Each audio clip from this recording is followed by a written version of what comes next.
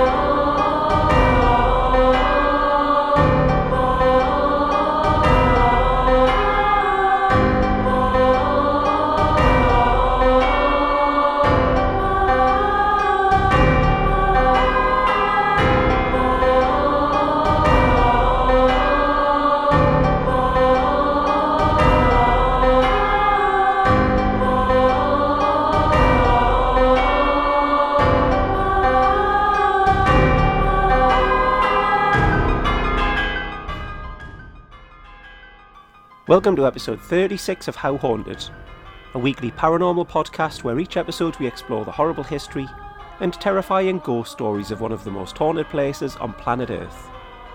I'm Rob Kirkup, author, paranormal historian and ghost hunter from the northeast of England. Allow me to be your guide as we dare to investigate in depth the often dark and troubled history of each location, and of course, the chilling tales of the ghosts that reside within. This week, we continue our ghost trail, and once again, ask just how haunted is County Durham.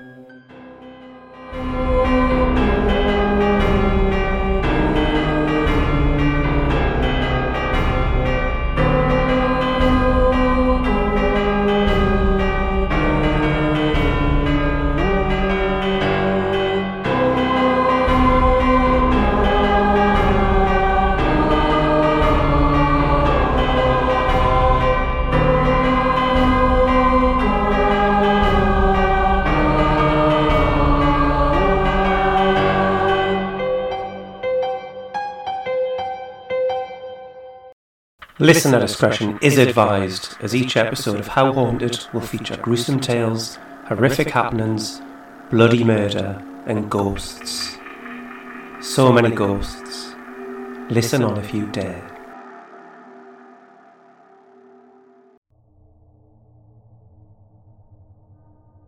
The Shakespeare Tavern. This pub in Sadler Street in Durham city centre was built in 1190 AD. And at one point in its long history, this building was the location of a theatre's box office, hence the name. It's now a popular drinking establishment and offers traditional pub food and real ales. It also has a new gin bar on the first floor. The Shakespeare is most famous in the region for its spirits, and I'm not talking about the ones on offer in the gin bar. I mean its ghosts and its ghouls, which has led to it being almost impossible to read or hear anything about the Shakespeare without it being followed by the most haunted pub in Durham. There are reports of people's shirts getting tugged and people claim to hear footsteps running up and down the staircase. Ghosts are said to follow you into the toilets and whisper in your ear. Drinkers have been sat on the toilet when the lock on the inside of the door has unlocked itself and the door is swung violently open, exposing them to anybody else who may be in there. Paranormal groups have investigated the Shakespeare, and it has not disappointed.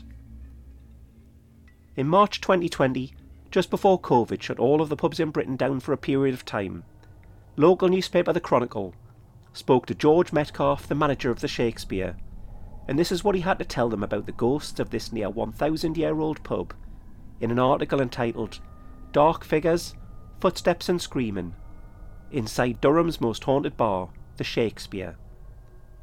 The article read, "From tugged shirts, unexplained screaming and mysterious footsteps, punters at this Durham city bar could be in for more than a quiet pint.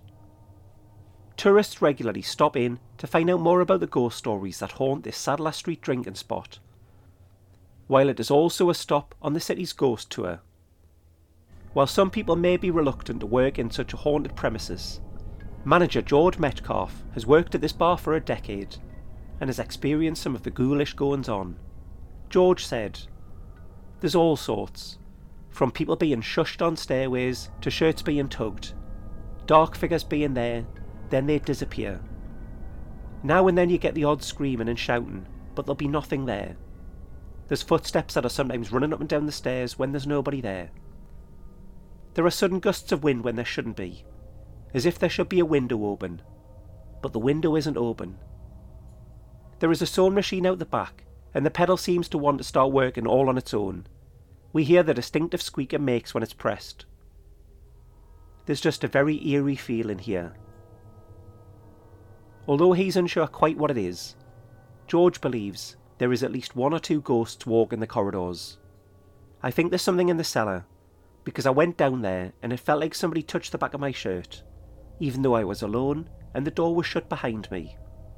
I turned around straight away and said, 'Who was that?' And they said, 'No one.'" Crossgate. Crossgate is one of the oldest streets in Durham and is the main route west from the city centre.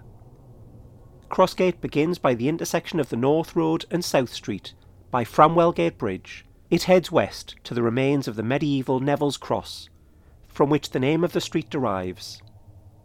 Neville's Cross is named for the Battle of Neville's Cross, which took place during the Second War of the Scottish Independence on the 17th of October 1346. It took place half a mile, which is 800 metres to the west of Durham. An invading Scottish army of 12,000, led by King David II, was defeated with heavy loss by an English army of approximately 6,000 or 7,000 men, led by Ralph Neville, Lord Neville. The battle was named after an Anglo-Saxon stone cross that stood on the hill where the Scots made their stand. After the victory, Ralph Neville paid to have a new cross erected to commemorate the day, and this is Neville's Cross. The cross was largely destroyed in 1589 and is described in the Rights of Durham in 1593. In 1903 it was moved to its current position. In 2021, to commemorate the 675th anniversary of the battle, work was undertaken by Durham County Council in partnership with the City of Durham Parish Council to preserve the appearance of the Neville's Cross monument for future generations. The Grade 1 listed Church of St Margaret of Antioch on Crossgate was first established in the mid-12th century to serve the borough. There are two ghost stories associated with the ancient street of Crossgate, and both involve female phantoms. A grey lady used to be reported by people travelling Crossgate Perth in horse-drawn carriages. A lady would be clutching a baby wrapped in a blanket close to her chest, and she would appear distraught and in desperate need of help. She would hitch a ride in the horse and carriage from anyone willing to help her, and tell them that she needs to get to the site of the Battle of Neville's Cross. At the point of reaching the location, she would simply disappear. No one knows who this woman was, but it's thought that she must be the widow of a man killed in the Battle of 1346. Equally as unclear as her identity is whether this ghost story is true, or simply a story made up and passed down from generation to generation, as she has never been reported since the demise of the horse-drawn carriage and the invention of the motor car. Another female figure who's said to haunt the area, and who has been seen in recent years, is another mysterious woman whose identity is unclear. But mediums who claim to make contact with her say that this was a Victorian girl who worked in a workhouse. She was thrown down some stairs to her death. Where these stairs were, or why she chooses to roam Crossgate, is unknown. Durham Castle. Durham Castle, along with the breathtaking cathedral, are very much icons of the city and county of Durham. The present castle was built in 1072 as one of the first fortified castles commissioned by William the Conqueror during his harrying of the north. The building work was overseen by Waltheof, the Earl of Northumberland, and the Motte and Bailey Castle, much favoured by the Normans, was built with the purpose of defending the peninsula formed by the meander in the River Wear. The previous year, William Walsher had been appointed Bishop of Durham, and the castle was to be his seat, as the office of the Bishop of Durham was appointed by the King to exercise royal authority on his behalf. When Waltheof was executed in 1075, Walsher was also appointed Earl, becoming the first Prince Bishop. Bishop Walsher had a hall built upon the site of the current Great Hall. He also built the Undercroft and the Norman Chapel. Walsher was a good man, but proved to be an incapable leader. This contributed to his murder in Gateshead in 1081. The lands ruled by the bishops became known as the County Palatine of Durham, a defensive zone between England and the Northumbria-Scottish border. Due to its remoteness from London, the County Palatine was ruled over by the Prince Bishop, who possessed the powers of a king, including having the authority to hold their own parliaments, raise their own armies, administer their own laws, and even mint their own coins. In the year 1300, Prince Bishop Anthony Beck said there are two kings in England, namely the Lord King of England wearing a crown in sign of his regality, and the Lord Bishop of Durham wearing a mitre in place of a crown in sign of his regality in the Diocese of Durham. Beck built the present Great Hall in 1284, which was then extended by Bishop Thomas Hatfield in 1350, making it the largest Great Hall in Britain, until it was shortened at the end of the 15th century by Bishop Richard Fox. However, it's still 14 metres high and over 30 metres long. Henry VIII diminished the Prince Bishop's power in 1536, and this was further reduced during and after the English Civil War. In the Tudor period, Bishop Cuthbert Tunstall added the chapel in 1540 and the galleries which bear his name. Durham Castle suffered considerable dilapidation during the English Civil War, and when England became a Commonwealth in 1649, Durham Castle was seized by Oliver Cromwell and sold to the Lord Mayor of London. With the English Restoration in 1660, the castle was handed back to the Bishops of Durham. Improvements were carried out by the then Bishop John Cozen, who constructed the Black Staircase, and his successor, Bishop Nathaniel Crewe. When the University of Durham was founded in 1837, the Bishop of Durham, William van Mildert, gifted Durham Castle to the university. The keep, then a ruin, was rebuilt in 1840 by the architect Anthony Salvin to the same floor plan as the original Norman keep, to provide student accommodation. In the late 1920s, it was discovered that the northwest corner of the castle was in imminent danger of sliding into the River Wear. Urgent action was taken to install new foundations. The castle remains in the care of Durham University to this day. For anybody who visits Durham Castle, one of the most memorable moments is your first glimpse of the magnificent Black Staircase. It is named for the dark oak of which it is made, and it is 57 feet high. It is one of the most impressive staircases of its time anywhere in England. And what's more, it appears that the Black Staircase may have a dark secret. The ghostly figure of a woman has been witnessed gliding up the staircase on countless occasions since the 18th century. Local legend tells that this is the spirit of Isabella, the wife of William van Mildert. She fell down the staircase, breaking her neck. She is also seen in the Norman Gallery, but is only seen from the knees up. This is due to the difference in the floor levels as a result of the rebuilding in 1840. A less well-known ghost story is that of Frederick Coburn. In 2009, I spoke with David Butler, who ran a ghost walk in Durham, and he told me of the tragic circumstances which led to Frederick haunting Durham Castle forevermore. He said, Frederick John Copeman was one of the first students at the new University of Durham in the early 19th century, when the castle became University College, and he lived in the highest room at the top of the Black Staircase, called by other students the Crow's Nest. As the time for his final exams came closer, he became increasingly worried. He took the exams and waited with trepidation for the results. Then, just the same as today, degree results were pinned on the notice board outside the university library on Palace Green, and Frederick hurried to look at them. The results list for each subject showed those with first-class degrees at the top, and then the other classes of degree in order below. If a name does not appear on the list, then it means a total failure. Frederick could not find his name on the list. and went back to his room in deep despair. After a period of agitated thought, he rushed from the room and down the black staircase. Ignoring everyone around him, he ran across Palace Green to the cathedral. He climbed the steps to the top of the tower and threw himself off.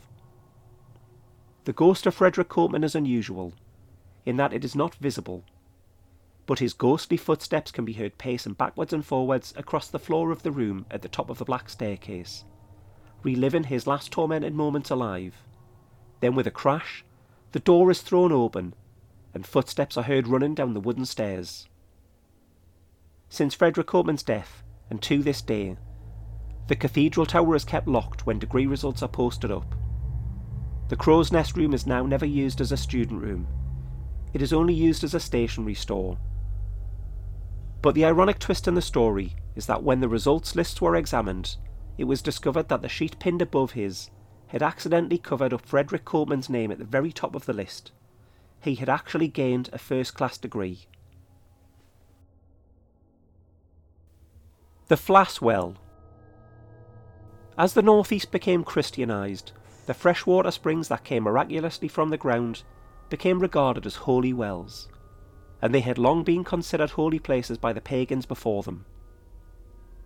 Many of them were dedicated to saints who were considered to be the miracle workers to thank for these impossible sources of pure, clean water that seemed to spring from the ground. In County Durham, there are believed to have been at one time up to 30 holy wells across the county. The best preserved of these is the Holy Well at Wolstenham, which is dedicated to the saints Aelric and Godric, and has a stone bier over it. Very little is known about St Aelric's life, except that he devoted his life to God, being a monk from Durham who became a hermit, living in isolation in the woods. For the final 18 years of his life, he lived together in the woods by Wolstenham, which means the place of the wolves, with Godric, where he taught him how to be a hermit. Until Aelric, his task complete, fell ill. For 15 days Godric nursed him, and when the old man died on the 5th of October 1107, the monks from Durham collected his body for burial, and he was canonised with a festival. St Godric was born to Aylward and Edwina in Walpole in Norfolk in around 1065. He was the eldest of 3 children. He was a hermit, a merchant, and famously performed 200 miracles during his life. Following his death, he was a popular medieval saint, although he was never formally canonised. He died on the 21st of May 1170 at Fingal in his hermitage on the banks of the River Wear. He was 105 years old. The Galilee Well is found beneath the Galilee Chapel. This chapel is at the west end of Durham Cathedral and was built between 1175 and 1189 over the top of the well. There is a stone wellhead on a footpath beneath one of the west walls of the cathedral, but it appears that the well is now completely dry. St Cuthbert's Well is situated on a steep bank from the cathedral down to the River Wear and is incredibly difficult to get to. For anybody who makes a tricky journey, they are greeted by a Grade 2 listed well, with what Lawrence Hunt described in his book Ancient Healing and Holy Wells of County Durham as the largest stone surround of any holy well in the county. It bears the inscription Fons Cuthbert and has a date of 1600, fons being the Latin word for fresh water. St Mary's Well once flowed into the Wear from its south bank beneath South Street, but it has been dry for centuries. St Oswald's Well is directly beneath St Oswald's Church on New Elvet and is dedicated for the saint. Much of its stonework was destroyed by vandals towards the end of the 19th century. Other holy wells across the county are lost forever. They are now just names on a map, which gives us a reminder that there was once a well there, a truly sacred spot. These include Holywell Burn at Willington and Holywell House at Staindrop. But now we get onto the haunted well, Flass Well. It is accessible by the steps at the top of Mowbray Street and Flass Street. It was used as recently as the winter of 1963 by the local people who drank the crystal clear spring water. Today it's completely overgrown and totally dry. Many of the holy wells are now dry due to a combination of mining impact on the water levels and development across the region leading to streams being redirected. The Flass Well is beneath Red Hills, the Durham Miners Association Hall. They are currently looking at renovating their building and restoring this historic well is also part of their plans. The word flass is an old northern word meaning marshy, and given this was a freshwater spring, this would make perfect sense as the land around it would have been damp. The ghost that haunts the area around the Flass well is called Jane Ramshaw, and was sadly lured from her house late at night in 1789 and murdered. And she now haunts the damp, dark track where the well is found beneath the miners' hall. She is unable to rest, as her murderer was never brought to justice. This tale appears to have been first written about in the book Sacred Water, Holy Wells and Water Law in Britain and Ireland, which was published in 1985 and was written by Janet and Colin Board. But Peter Jeffreys added to their story by claiming that many years later a soldier, mortally wounded in a battle overseas, confessed to her murder with his dying breath. The Manor House Hotel. The Manor House Hotel in Ferry Hill was built at the end of the 16th century as a farmer's dwelling. The building has a fairly unremarkable history. It's changed hands a number of times, and continued life as a domestic home. In 1913, the vicar of St Luke's Church, Reverend Thomas Lomax, had the manor converted into an orphanage. A local doctor bought the building a few years later, and it reverted back to a private home. In 1989, the building was sold once again, and the new owners opened the manor house as a hotel. Despite the seemingly quiet past of the Manor House Hotel, the building holds a number of frightening secrets, and terrifying occurrences take place on an all too frequent basis. The most common sighting is the full spectral apparition of a tall woman seen on a staircase by visitors, and more often by staff, who have nicknamed her Betty.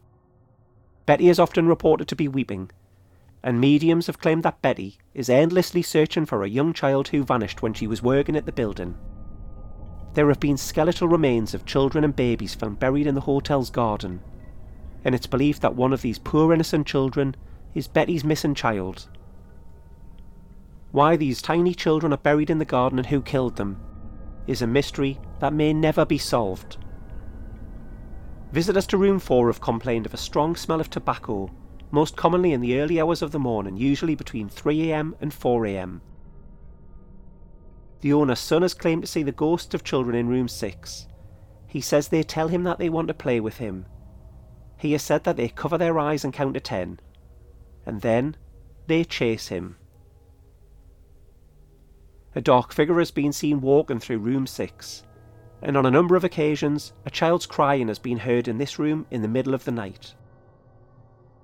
Visitors and members of staff have reported that room 7 has suddenly felt very oppressive. This is followed by a dark shadow, looking to resemble a heavy-set tall man, appearing in the corner of the room, never moving, then simply vanishing. With his disappearance, the oppressive atmosphere lifts. One guest to room 7, with no knowledge of the unusual happenings at the hotel, had a lampshade thrown at them. It missed them by inches. On a separate occasion, a maid was in the bathroom cleaning when she was pushed hard in the back. Upon turning around, she found she was the only person in the room. She'd locked the door behind her when she entered the room, and it had remained locked. Room 8 has experienced some extreme poltergeist activity. Dark shadows are commonly seen moving swiftly through the room, and during a séance night at the hotel, a medium claimed that a murder had once taken place in room 8. Terrifyingly, the owner's son was asleep in room 8 when something grabbed him by the throat. He was then picked up and thrown from his bed. He ran downstairs in hysterics to see his mother. She comforted him, assuring him that it was just a bad dream. But then, she looked at his throat and found bright red finger impressions. This little boy now won't go upstairs on his own. He sits at the bottom of the stairs waiting for an adult to go up with him. All of the rooms in the hotel have had reports of the TVs turning themselves on and off during the night. This was captured on film during the most haunted episode recorded at the Manor House Hotel. It is a truly frightening episode, with all manners of creaks and lights being heard and seen. The show's medium, the late Derek Acora, appears to become possessed by an evil spirit which in life murdered children and hid their bodies in the garden. And presenter Yvette Fielding was scared witless when an unseen ghost whispered into her ear. Darren Ritson, who is a local paranormal investigator and author on a number of books on the subject including Ghost Hunter, Haunted Newcastle, and co-author of the South Shields Poltergeist, investigated the Manor House Hotel in 2005. When I was writing my book Ghostly County Durham, I spoke with him about his unforgettable night there, and he told me. On Saturday the 17th of September 2005, a paranormal group and a few selected guests carried out an investigation there, and it has to be one of the most eventful I have attended to date as a ghost hunter. We arrived at about 8:30 p.m. on the night in question, and we were shown to the most haunted will in the building, rooms 7 and 8. We made ourselves comfortable and prepared for the night's investigation. We carried out baseline tests, and then we set up a trigger object in room 7 and a flower tray experiment in room 8. This was a long plastic tub of flour, which was placed on a sturdy surface and objects were placed into the flour. In this case we used crystals and a red lollipop, as young spirit children allegedly frequent this area. By placing these objects into the tray and leaving a crucifix as the trigger object locked off in room 7, we hoped we might achieve some spiritual interaction with these objects. Ultimately they may be moved, indicating some form of ghostly presence. We then split into two groups, and while Lee Stevenson, Suzanne Hitchinson, Fiona Vipond and I went to room 8 to investigate, Drew Bartley and his group stayed in room 7. Our investigation began with us settling down, calling out to the atmosphere and asking for phenomena while at the same time recording it with my dictation machine. For a while nothing seemed to happen, until quite a while into the vigil we all started to hear the odd click or tap. Some of the investigators started to feel funny feelings, and the distinct smell of vomit was smelt by all at one point in the vigil, which is a commonly reported occurrence by all accounts. After the split vigils, we regrouped back in room 8, where earlier on it had been reported that the beam barriers that were placed on one of the doors had been turned around while the investigators were all sitting on the bed. It was there we decided to hold a séance. This, it seemed, was indeed the room to investigate thoroughly. We caught some light anomalies on the night vision video camera, and there was a definite feeling of something or someone around us. This was agreed by all present. Drew and I monitored the séance proceedings while the rest of the group sat in the circle and conducted the séance. Prior to the séance beginning, a photograph was taken of the flower tray, which showed 10 crystals, a red lollipop, and flat, undisturbed flour. When everyone was ready and comfortable, Suzanne proceeded to conduct the séance, and it wasn't long before she was aware of spirit presences. She picked up on 2 children, a boy and a girl, and said they were related.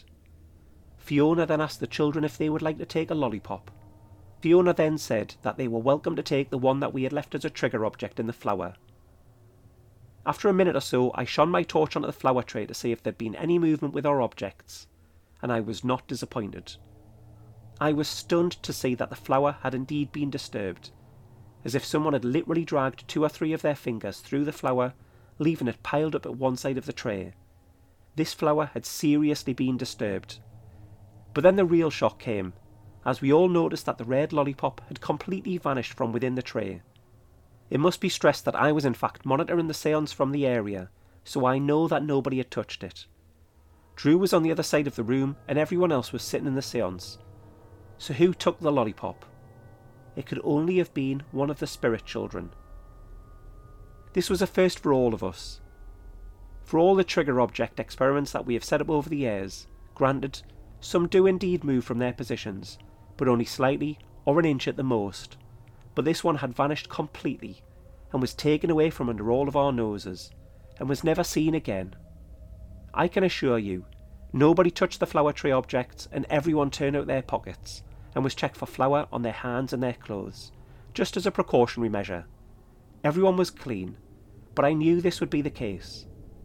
It is interesting to add that flower patches and flower stains were later found on the carpet near the room door.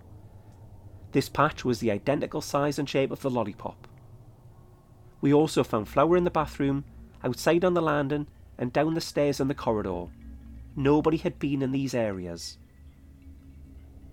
We can only conclude that it was taken from the flower tray by the children set to haunt this area, out of the actual room, into the corridor and down the stairs. We all know that no one living had actually left the room while we were there. This incident baffled us all somewhat, and we are all convinced that we experienced some truly ghostly activity. We were so impressed. We spent the rest of the night talking it through and trying to locate the lollipop stick. We never found it. So what a night of investigating we'd had. It certainly proved very interesting indeed, and yet again, some of the best results were ascertained to date. Although the malevolent entity that is said to reside in room 8 did not manifest for us in the way we had hoped, the spirit children really did us proud. Sedgersfeld Hall. The medieval rectory in Sedgefield burned down in the late 18th century and was replaced by a new rectory constructed in 1792 by Bishop Barrington. It was built as a rectangular stone-built two-storey house in the Georgian style. In 1974, the building, now known as Sedgersfeld Hall, was purchased by Sedgefield Town Council and is today used as a community hall by Sedgefield Community Association. And of course, it's got its very own ghost story. The pickled parson of Sedgefield haunts Sedgersfeld Hall. 19th century author John Sykes wrote about the phantom in 1833 in his self-published chronicle, Historical Register of Remarkable Events which have occurred in Northumberland and Durham, Newcastle upon Tyne and Berwick upon Tweed. It read, December 31st, about 2 o'clock in the morning, a fire broke out in one of the lodging rooms in the rectory house at Sedgefield in the county of Durham, which consumed the greatest part of the building before it was extinguished. By the activity of the servants in the neighbourhood, the most valuable part of the furniture was preserved. The superstitious and vulgar inhabitants of Sedgefield were, previously to the burning down of the rectory house, alarmed by an apparition denominated the Pickled Parson, which for many years was presumed to infest the neighbourhood of the rector's hall, making night hideous. The supposed origin of the tale is attributed to the cunning of a rector's wife, whose husband having died about the week before the tithes, which are generally let off to farmers and the rents paid on the 20th of December, became due. She concealed his death by salting his body in a private room. Her scheme succeeded, and the next day she made the decease of the rector public. Since the fire, the apparition has not been seen. Sykes doesn't mention who the parson was who was pickled by his wife in order to receive 10% of his annual salary, and there's been some debate to his identity. But historians believe it to be the Reverend James Gamage, rector of Sedgefield in County Durham from 1718 until his death in 1747 at the age of 56, at which point he was pickled by his wife Mary. Sykes said that the apparition hasn't been seen since the fire, at which point the new hall was built. But has he? Some have claimed in the years since to see the sorry shade of the parson wander in the half-mile between the site of the rectory and St Edmund's Church. The legend has taken such a hold in Sedgefield that there is even an inn around the corner from Sedgersfeld Hall called the Pickled Parson of Sedgefield. Whitworth Hall Hotel in Deer Park. In 1183, Hugh de Puiset, the Bishop of Durham, ordered the compilation of the Bolden Buke. It has been called the Doomsday Book of the North, and it was designed to assist the administration of the vast diocesan estates. The estate of Whitworth was included, and the entry read, Thomas de Ackle and his descendants were known as the Lords of Whitworth, and they would own the estate of Whitworth, which was at the time roughly 4 square miles, for the next 3 centuries. It is likely that Thomas de Ackle's son, who was also called Thomas, may have built the first dwelling on the site where the hotel now stands in around 1260. Thomas Whitworth, the last Lord of Whitworth, inherited the estate on the 10th of November 1355, aged only 13. He went overseas to war in 1737, fighting in Spain and France, before returning home many years later. He died childless, and what happened after his death has been lost to history, as Whitworth is mentioned no more until 1420, by which time it is in the possession of the Neville family. The Nevilles held the Whitworth estate until 1569, when it became forfeited to the Crown on account of their involvement in the Rising of the North, an unsuccessful plot by the Catholics of Northern England against Elizabeth I. In 1652, the manor at Whitworth was purchased by Mark Shafto, a lawyer from Newcastle upon Tyne. For over 300 years, 12 successive Shafto generations lived at Whitworth, the most notable being Robert Shafto, better known as Bonnie Bobby Shafto. The Shafto family had seats at Bavington Hall, Beamish Hall and Windlestone Hall, as well as Whitworth. Bobby held the manor at Whitworth from 1742 to 1797. In 1760, at the age of 30, Bobby Shafto was elected MP for Durham City, a position he held for 8 years, at which time he was succeeded by Sir Thomas Clavering. Bobby Shafto died in November of 1797 and is buried in the Shafto family crypt beneath the floor of the Whitworth Church. The Shaftos had turned Whitworth Hall into one of the finest family mansions in England, but it was largely destroyed by fire in 1876, with only the library and the kitchens being saved.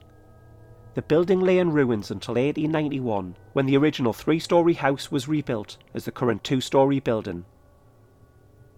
Whitworth Hall was sold by the Shafto family in October 1981 to a Mr. Pammerby, and it remained as a private dwelling until 1997, at which point it was sold again, and the Grade 2 listed hall was converted into Whitworth Hall Hotel.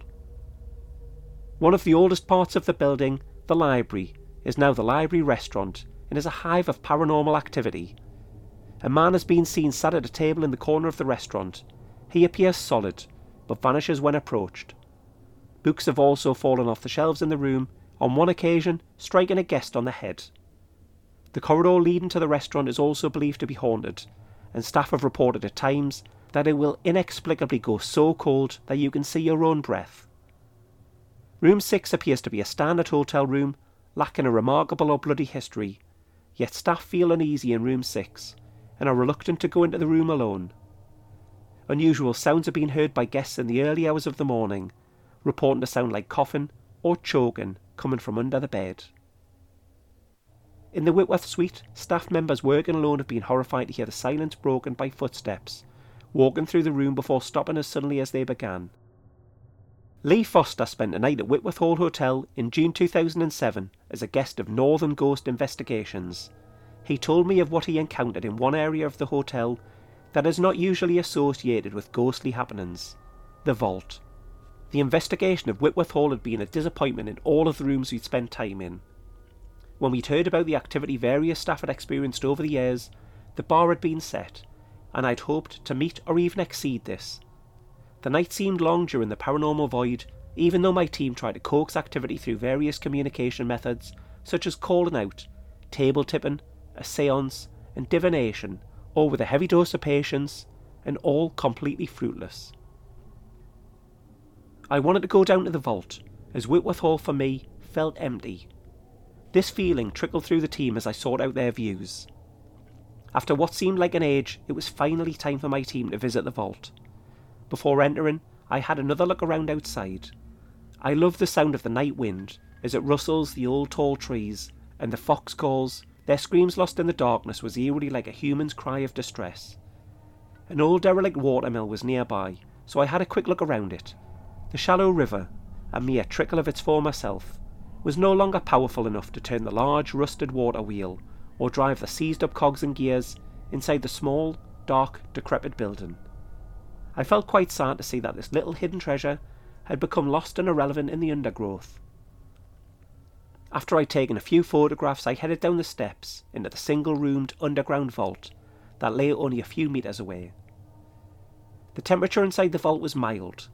Water dripped slowly from the roof and splashed onto the damp floor with an irregular drip, drip, drip. 2 fluorescent lights brightly flooded the vault while the team settled into place. At one end of the vault, a staircase rose up into the darkness, and after a dozen steps was sealed off by the courtyard above. Presumably these stairs would have led up into a building from long ago. Perhaps the original Whitworth Hall. I set my camcorder up in the far corner of the vault while the rest of the team stood quietly and took in the atmosphere. I could hear nervous chatter while I prepared myself for this location. For the first time tonight, I finally found my senses, and for the first time on this investigation, I felt on edge. I stood at the bottom of the dark staircase and hoped that this location would make up for the lack of activity we'd endured so far. When the bright lights were extinguished, darkness rushed in and swallowed us up. Pam, who's the team sensitive, called out for a spirit to come forth. She suggested that it could come down the stairs and touch one of us or show itself. In the darkness of the vault, I looked at the even darker void of the staircase behind me, and suddenly I felt very unwelcome. A sense of foreboding pierced me from the cold, dark staircase. It was as if something had come down the stairs to find intruders in the room, and its anger emanated from the dark like a wave of fury. It was just as I sensed this, and I was about to speak, that Pam looked as though she was pushed. She grabbed fellow team member Bruce to steady herself. It happened again, and Pam asked whatever may be there to stop pushing her. Bruce spoke calmly and explained why we were in the vault. Seconds ticked slowly by. I could see Pam, Bruce and the two guests, dimly picked out in the emergency light, huddled close together. A feeling of anger hung in the air. The skeptic in me searched for a reason. Auto-suggestion, imagination, whatever was causing this feeling was quite powerful, as everybody in the room appeared on edge. So I reached my hand into the dark void of the stairwell and asked for whatever may be there to take it. The atmosphere appeared to change, from one of anger to one of silent contemplation. I had hoped that something would grab my hand, but at the same time wondered what I would do if something did. The atmosphere continued to lighten, but the darkness did not relinquish any of its secrets, and after a few minutes the team decided to call an end to this location, much to the guests' relief. We had only spent a total of 15 minutes in the vault, but for me it was the best part of the night. The lights chased away the darkness ready for the next team, and we continued on to our next location. Personally, the vault was the only place where I felt like I got something that questioned my skepticism. The other locations gave me nothing, but that's not to say that other people on other occasions don't get anything here. Like a lot of things when it comes to the paranormal, it's all personal experience. The NGI team that night felt that a number of unusual things occurred during the night between the various small teams and locations, but the spirits were not playing with us on this night. Was my experience real? I don't know. It felt real, but as always when you look back and time blurs the memory, you try to rationalise it, which in turn makes the experience feel less real. And did it actually happen? We left Whitworth Hall at around 4 AM. A large hare decided to race my car down the long, dark, tree-lined winding lane. It jumped back and forth in front of my car like a kamikaze pilot. Eventually the hare decided my car was too fast. It jumped into a driveway and watched us drive off into the darkness as we all headed home. Redworth Hall Hotel. Redworth Hall is a stunning Jacobean country house dating back to 1693. Little is recorded of the early history of the building, but by the year 1740 it had been abandoned. Robert Surtees acquired the old manor house and estate at Redworth and carried out substantial rebuilding work in 1744. Incorporating some of the 17th century fabric, a great hall was built, as well as a wonderful ornate staircase. He created a grand mansion 2 stories high, to which his nephew and heir, also called Robert Surtees, added further improvements in 1820. The Surtees family lived at Redworth Hall until Henry Surtees passed away in 1955. The building was then used as a school, before being converted into a luxury hotel. Today, Redworth Hall Hotel is certainly a beautiful building, with almost 100 lavishly decorated bedrooms, 2 restaurants, and a health and leisure club. However, after dark, the hotel takes on a completely different appearance. Surrounded by 150 acres of dark woodland and moorland, the remote location is extremely unsettling. The floorboards are ominously creaky, and it comes as no surprise to some guests when they find out that the hotel is haunted by a number of ghosts. The land on which Redworth Hall was built is a site upon which many battles took place during the English Civil War. Many people lost their lives right here, and this has been attributed to some of the violent poltergeist activity within the cellar of the hotel. Footsteps have been heard by terrified members of staff when nobody has been in the cellar at the time. A team of paranormal investigators were in the cellar in July of 2007, and one investigator narrowly avoided injury when a glass was thrown across the room, missing his head by inches. Candles and stones were also thrown, followed by the door opening and slamming shut on demand. The Great Hall is believed to be the haunt of the spirit of a young girl. It's unknown who she is or why she haunts this particular room. Many people have witnessed the hazy figure of her standing before them, motionless. Then she simply fades away. Other guests have felt someone tugging at their clothes, and when they've turned around, there is nobody there. One of the spirits that remains at Redworth Hall Hotel has been identified as one of the Lord Surtees, although we're not sure of her first name. He was the owner of the estate during the late 18th century. He was a cruel man.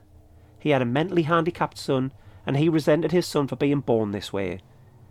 He would never let him step foot outside the hall due to the shame he felt, and he would chain his son by his neck to the fireplace in the great hall. The spirit of Lord Surtees has been experienced throughout the hall, as have the cries of anguish of his son, who died before his 20th birthday, having never experienced the outside world. There is another ghost at Redworth Hall Hotel with links to the same Lord Surtees. This ghost is of a pretty young scullery maid who had an affair with Surtees, perhaps foolishly believing that he loved her the same way she loved him.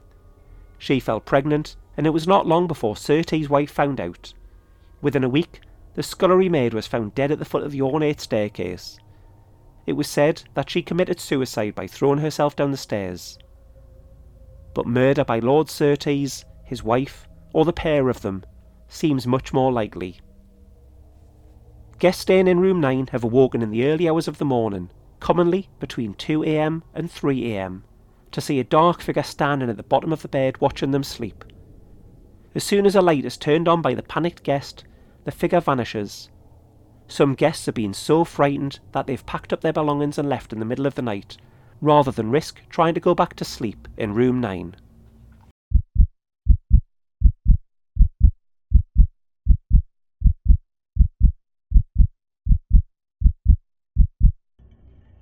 Thank you so much for joining me for this episode.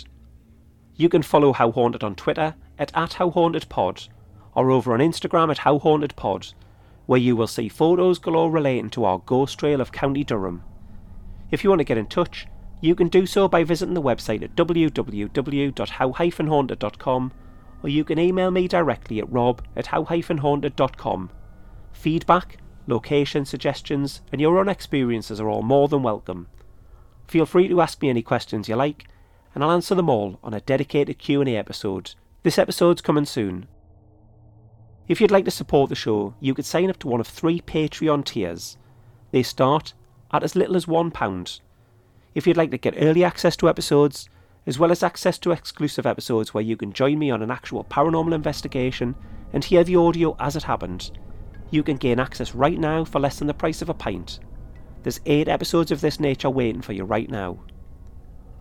There's also a tier where not only do you get all of that, but you can get yourself some exclusive How Haunted merch, as well as join me on an actual paranormal investigation via live stream and talk to me throughout. You'll see what I see and hear what I hear. Perhaps we'll see a ghost.